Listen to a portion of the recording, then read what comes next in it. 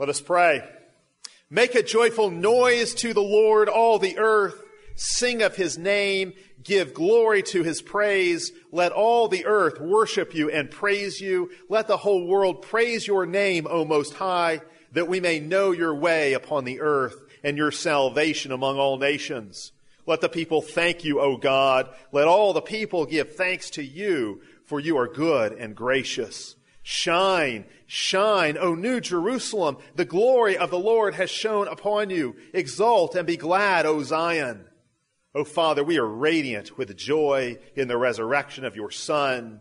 For Christ is risen from the dead, trampling down death by death, that those in the graves may have new life.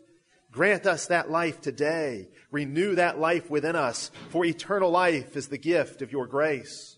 Shower us with your benefits, Father, Son, and Holy Spirit, as you have gathered us to receive your treasures. For you are one God in three persons, full of grace, glory, truth, and righteousness, the same yesterday, today, and forever.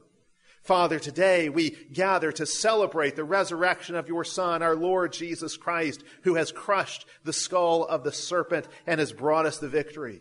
We gather today to rejoice in his victory, to rejoice because he has reversed the curse. We give you thanks and praise for his resurrection and all that it means for us. For we know our whole salvation is contained in the crucified and resurrected Christ.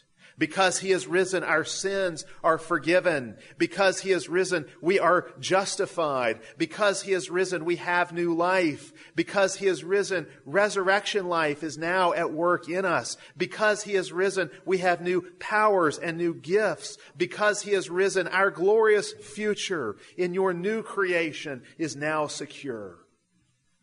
O God, our Father, fill us with joy and hope this day. Help us to believe the words you speak to us, and help us to mean the words we say and sing to you.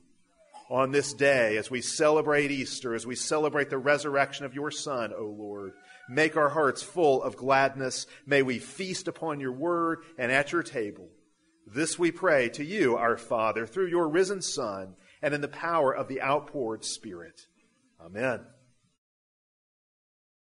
Our sermon text this morning is taken from Revelation 2, which was already read. But let me read the first few verses of Revelation 1, which I'll be commenting on during the sermon. Please give your attention to the reading of God's Word. The revelation of Jesus Christ, which God gave him to show to his bondservants, the things which must shortly take place, and he sent to communicate it by his angel to his bondservant John, who bore witness to the word of God and to the testimony of Jesus Christ, even to all that he saw.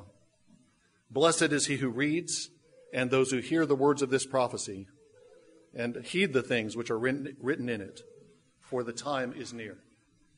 Let's pray together. Almighty God, our Father, we pray for your blessing on us as we consider this portion of your word. We pray that we would be faithful to you, that we would cling close to you, that we would resist the temptations of the world, the safe places that seem to offer themselves, and find our safety only in you. We pray this in Jesus' name. Amen.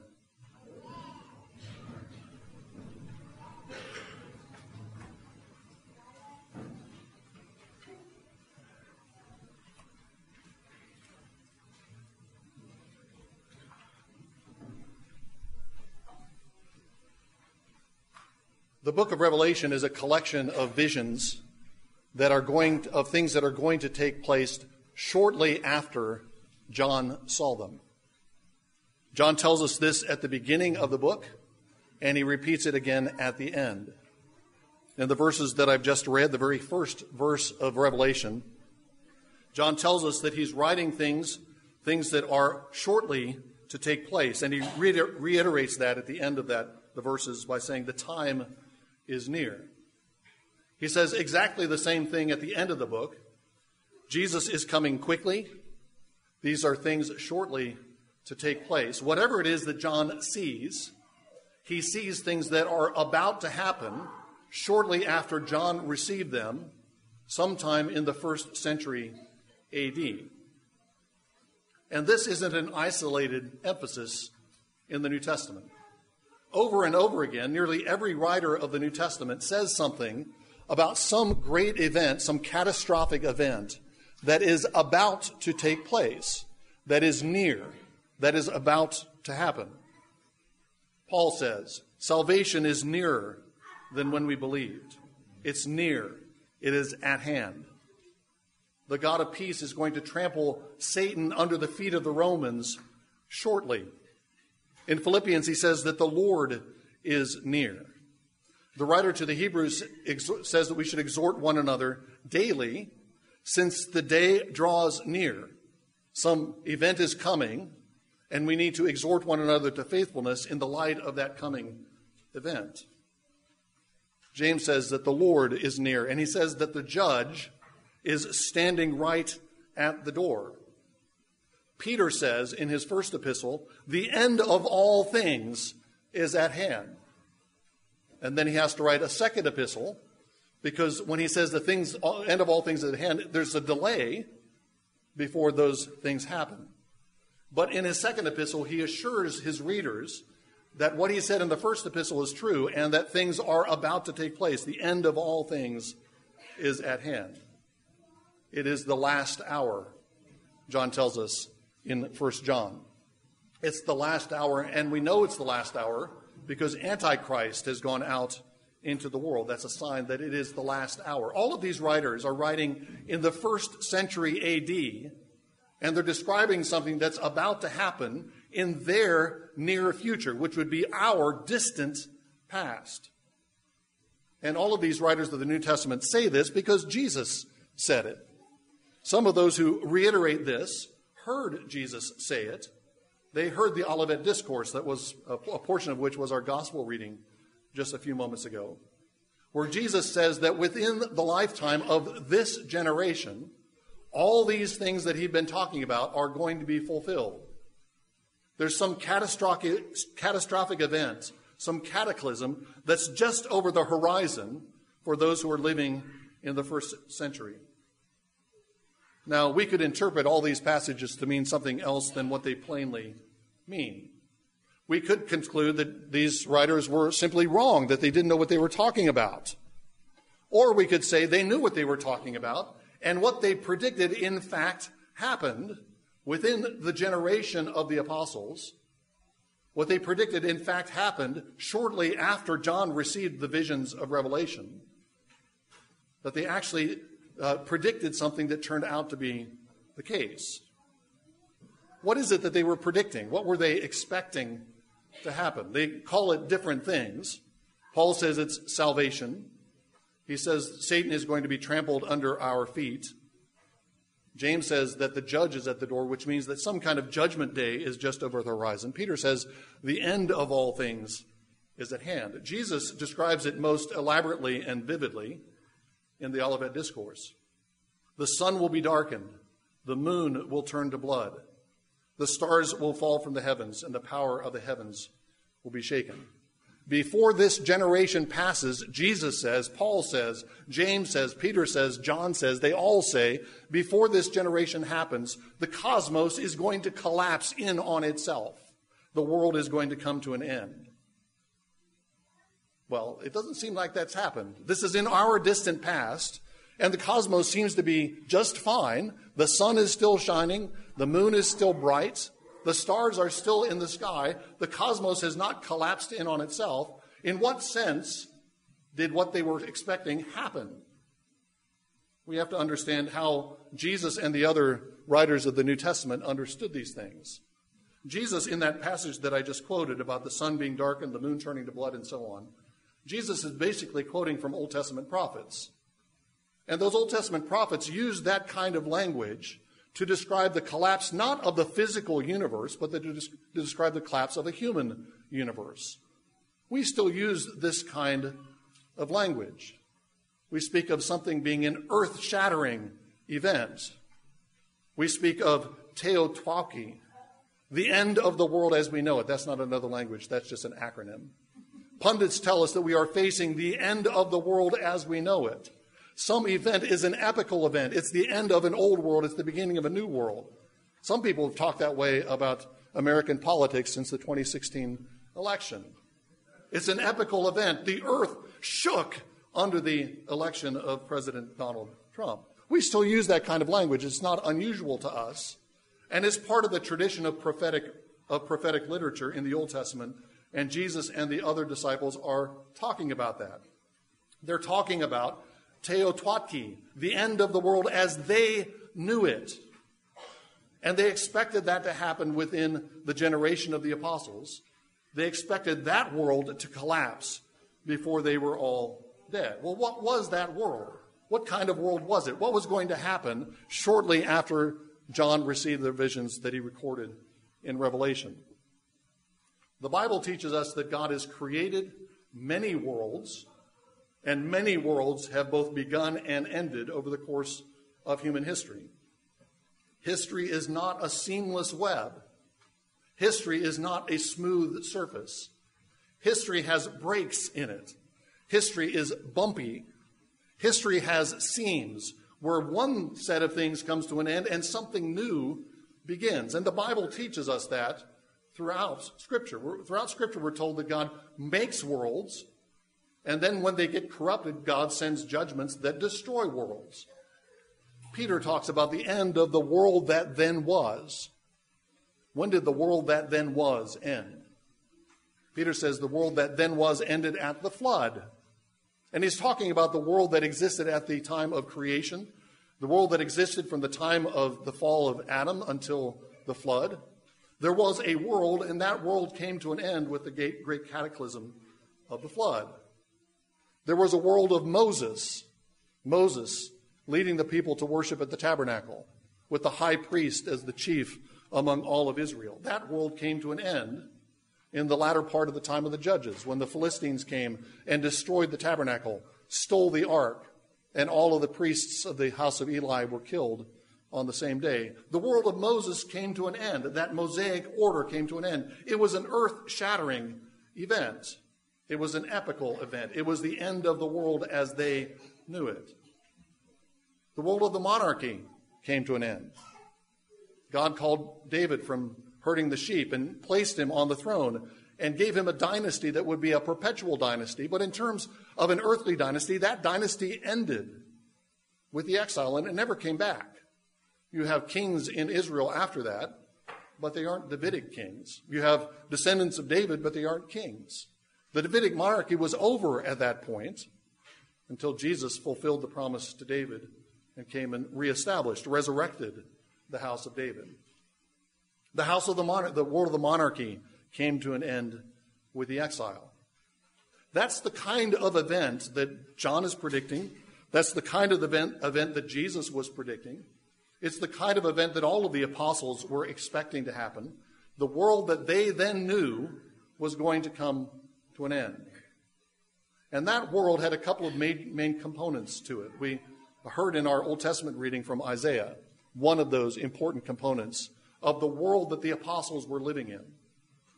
At the end of Isaiah 44, the beginning of Isaiah 45, the prophet says that the Lord is going to summon a king named Cyrus, and this king named Cyrus is going to be the servant of the Lord, the anointed of the Lord.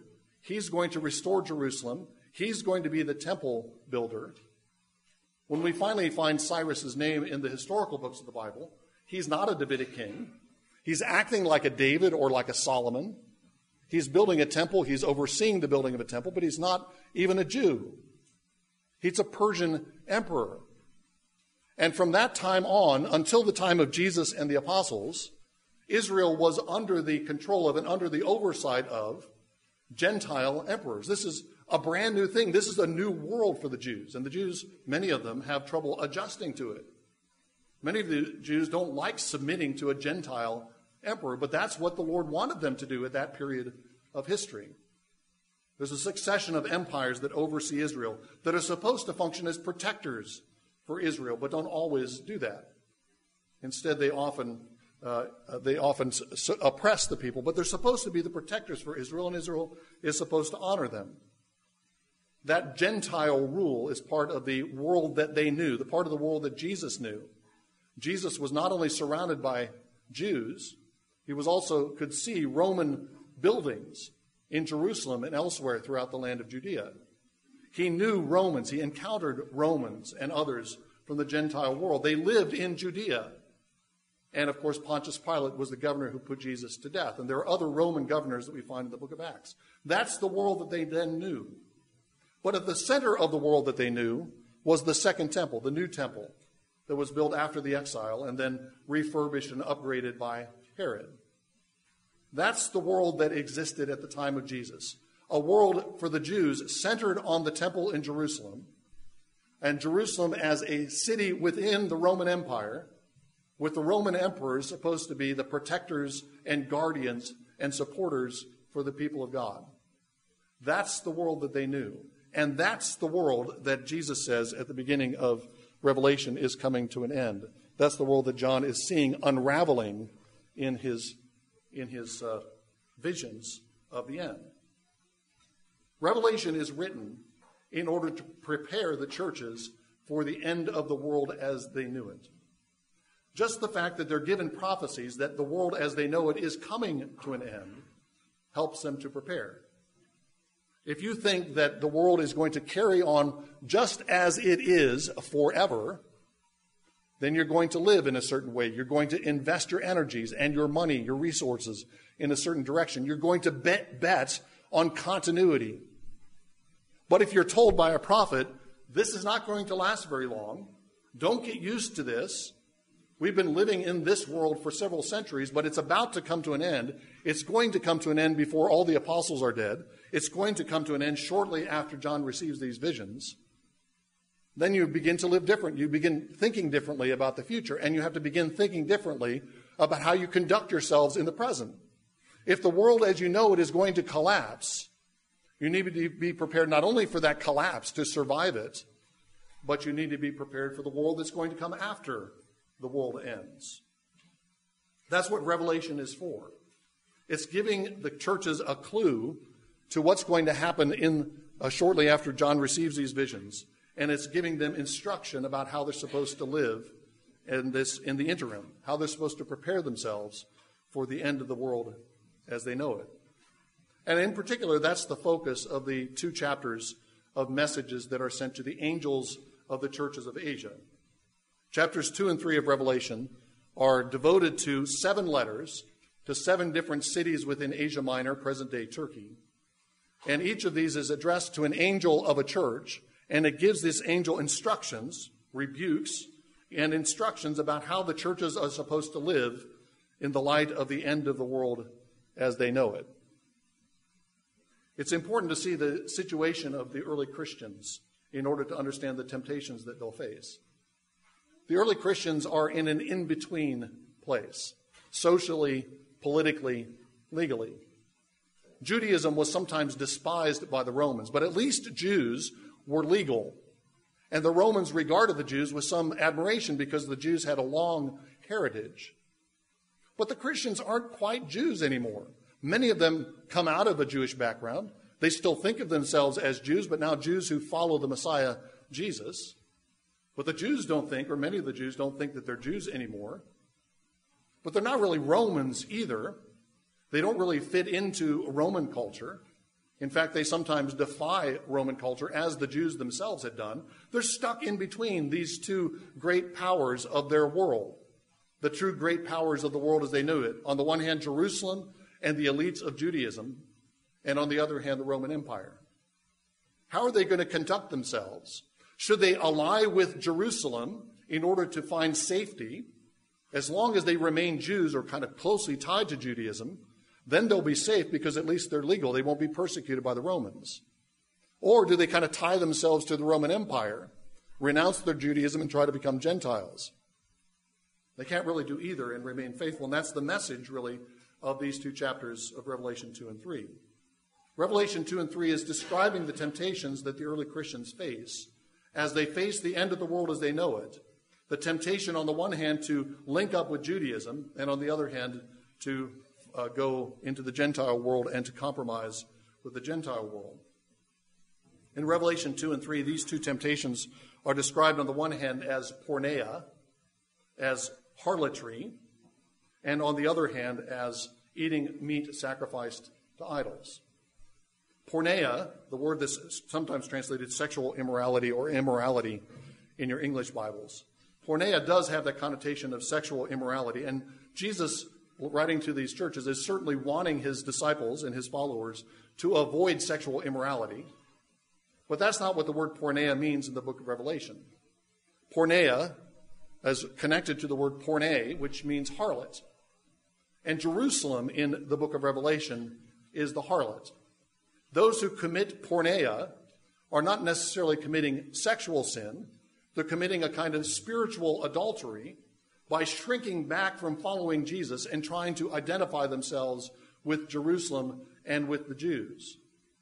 By identifying themselves with the harlot, maybe they'll be safe. Maybe they'll be safe because at least Jerusalem is a recognized city. At least Judaism is a recognized religion. But Jesus says that's not a safe place. What looks like a politically shrewd compromise is in fact a dangerous place to be. Because the end of the world as they know it is on the horizon. And specifically, the end of Jerusalem as they know it is just over the horizon. If they ally with the harlot, then they'll suffer the harlot's fate. And the harlot's fate is utter destruction, as we find later in Revelation. So in these messages, Jesus tells the angels, warn the people of these churches not to commit porneia, not to ally themselves with Jews, not to ally themselves with official Judaism, thinking that they'll avoid persecution or avoid destruction. They won't. It's a more dangerous place to be. It looks safer, but it's not. Meat sacrificed to idols, I think, that's the other great temptation, that they would offer or indulge in meat sacrificed to idols. And I think that stands in for compromise in the other direction. Porneia is about compromise with the harlot Jerusalem. Eating meat sacrificed to idols is about compromise with Roman society. Idolatry was at the heart of Roman society. Later on, when Christians are persecuted, later on, several centuries after John wrote, they were asked to put a pinch of incense on the altar for the emperor. Worship the genius of the emperor. It's just a small thing. Just do your civic duty and show some homage to the emperor. But the Christians refused because they recognized that that would be a kind of idolatry. It would be sitting down at the table of demons. It would be allying with one who is opposed to Jesus Christ, another Lord, sitting at another table. But already in the first century, Christians are being tempted to do that. And Jesus warns them, don't do that. Don't eat meat sacrificed to idols. Don't participate in idolatrous practices and feasts because you think that might be a safe way to go. Don't compromise with Judaism. Don't compromise with the Greco-Roman world because neither of those directions is actually safe. Perhaps the most dangerous temptation, the most dangerous thing that the early Christians face is within the church rather than outside. And that's what the first few letters are focused on. It's not just about Jews pressuring Christians and persecuting Christians. That's happening. It's not just about Romans pressuring Christians or Christians being tempted to compromise with Romans. Romans will soon begin to persecute Christians, but that's not the only danger. The danger is within the church.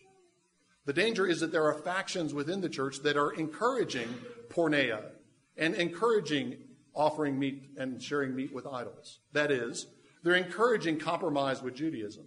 They're encouraging compromise with Roman culture.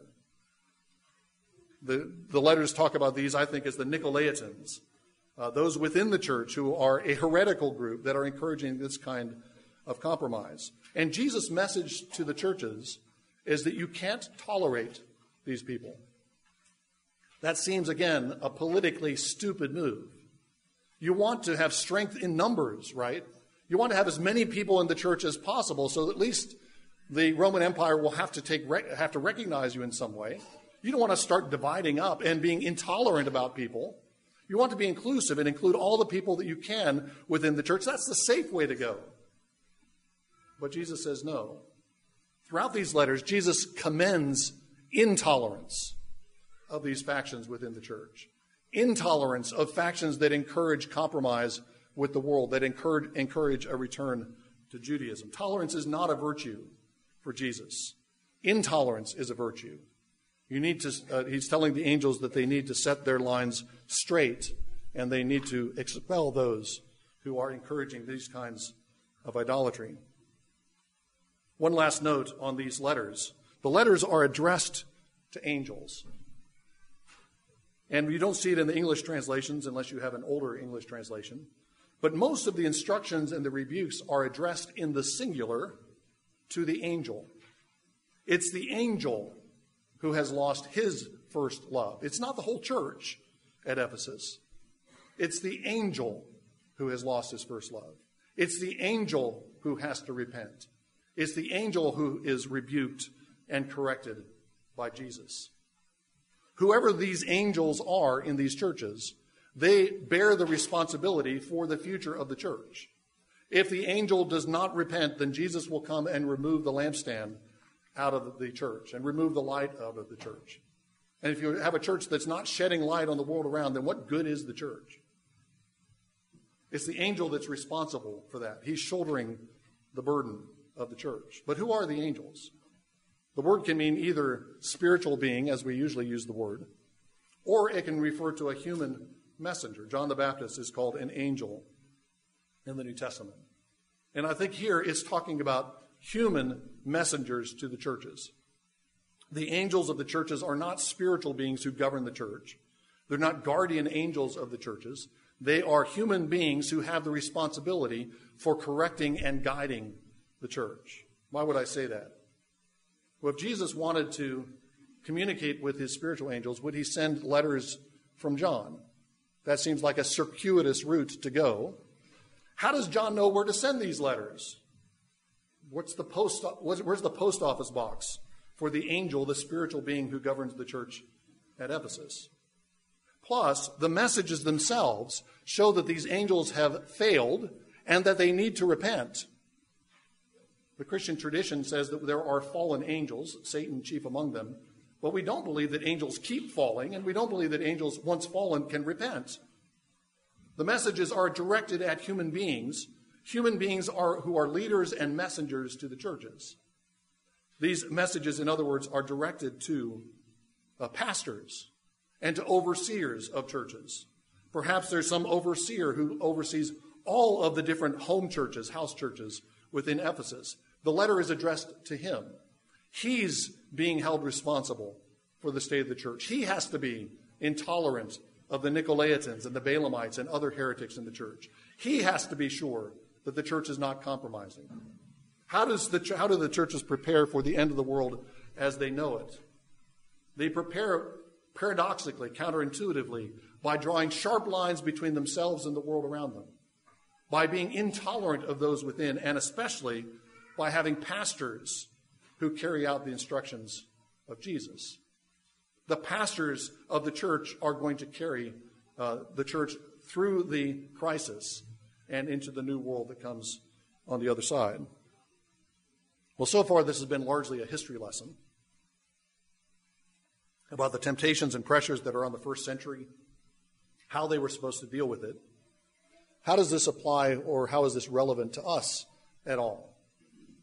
Well, the God who makes and destroys worlds in the Bible is the same God who governs history now. And God still forms and destroys worlds. Worlds still come into being and then they unravel. And you can look at history since the cross, and you can see that just as in the Bible there are seams in history, there are epochs in history, there are epochs in human history since the cross. Are we perhaps at one? Are we at a place where where we're facing the end of the world as we know it? More and more observers of our world suggest that that's what we're facing. That the things that we have expected, the world that we have known at least since the middle of the 20th century, is unraveling in various ways, and we're entering an uncertain future, politically, economically, certainly in the church. The church has been unraveling for quite some time. If we're facing the end of the world as we know it, we need to take heed. We need to pay attention to the lessons of Revelation. And we need to practice the same things that Revelation encourages on the first century Christians. That is to say, we need to resist the temptations of the world around us, the cultural temptations that surround us, that pressure us. We need to resist them even to the point of cost, even to point of loss. even to the point of at least a kind of martyrdom. We have to resist the pressures from within the church that would get us to compromise with the various perversions of the world around us. We need to have pastors, either be pastors or pray for pastors, who will do what Jesus instructs the angels of the churches to do. Not be tolerant of evil, to guide their churches in faithfulness, not succumbing or buckling under the pressures of the world around them. If we want to face the end of the world as we know it faithfully, then we have to practice exactly what the early Christians practiced, looking ahead to our Lord to bring a new world. In the name of the Father, and of the Son, and of the Holy Spirit, amen. Let's pray together. Almighty God, our Father, we thank you for this word.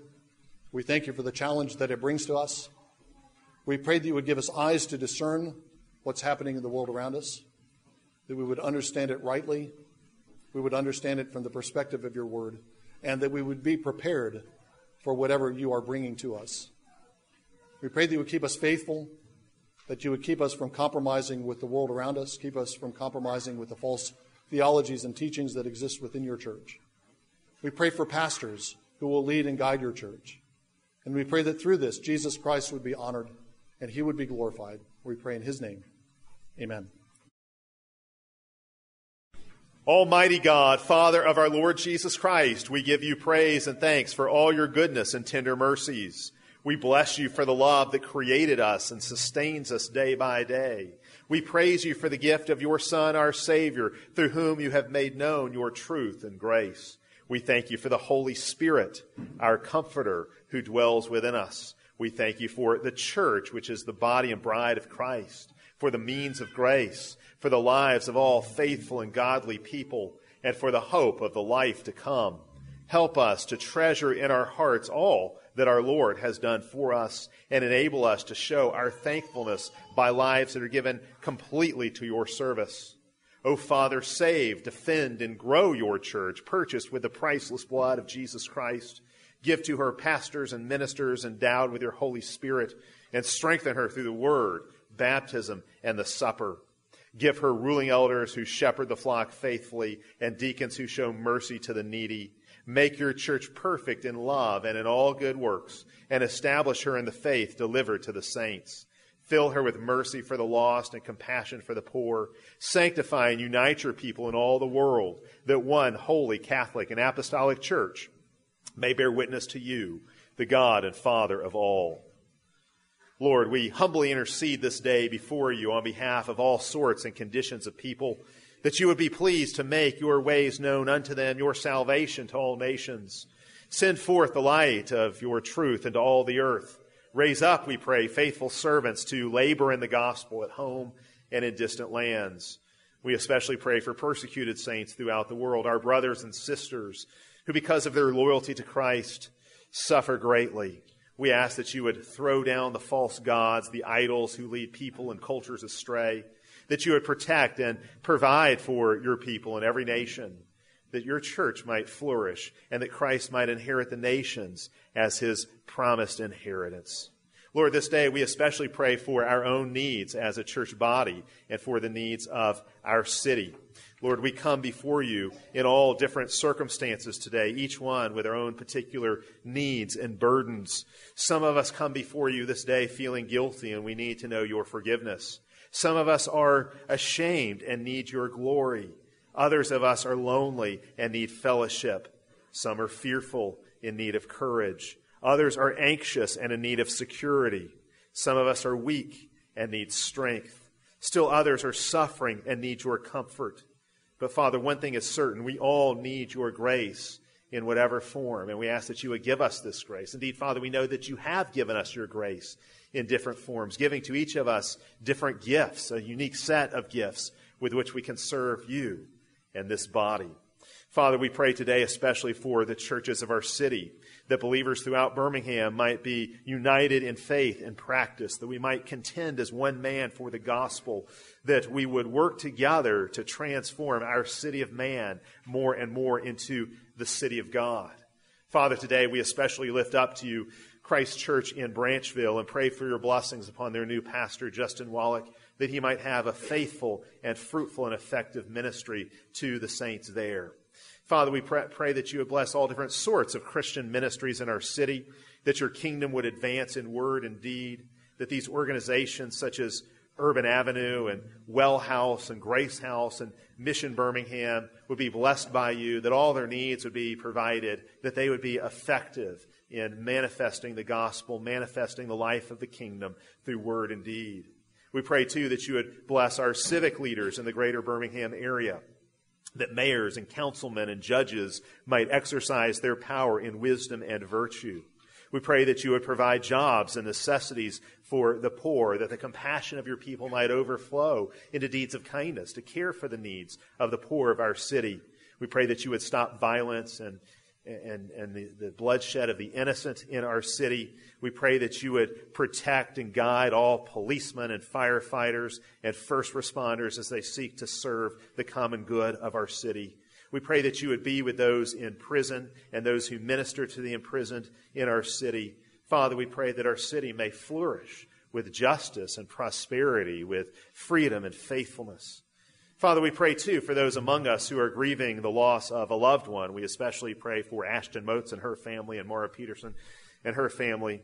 We pray that you would be with those who hurt and suffer, granting them every consolation and comfort of the gospel, and that you would overrule all our present sufferings to our ultimate good in Christ Jesus. Father, we especially ask you to heal Kevin Fox's father.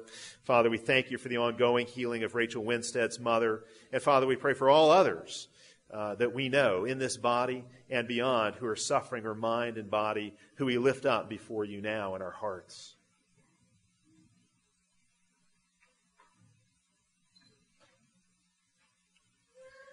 Father, we also pray for expectant mothers in our congregation, Hannah Bourgeois and Charity Hanby. Father, we pray for those who desire to have children, especially Donald and Rosemary Beck. Father, we know that you are a faithful Father, that you see our needs and you delight to provide for us, and so we ask that you would do so. All these things we have petitioned you for, and whatever else you see that we need, grant to us, O Father, for the sake of Jesus Christ, your Son, who died and rose again, and now lives and reigns with you in the Holy Spirit, one God, age after age, from eternity to all eternity. And hear us now, Father, as we are bold to pray in the words Christ Jesus taught us. Our Father, who art in heaven, hallowed be thy name. Thy kingdom come, thy will be done, on earth as it is in heaven. Give us this day our daily bread, and forgive us our debts, as we forgive our debtors. And lead us not into temptation, but deliver us from evil. For thine is the kingdom, and the power, and the glory forever. Amen.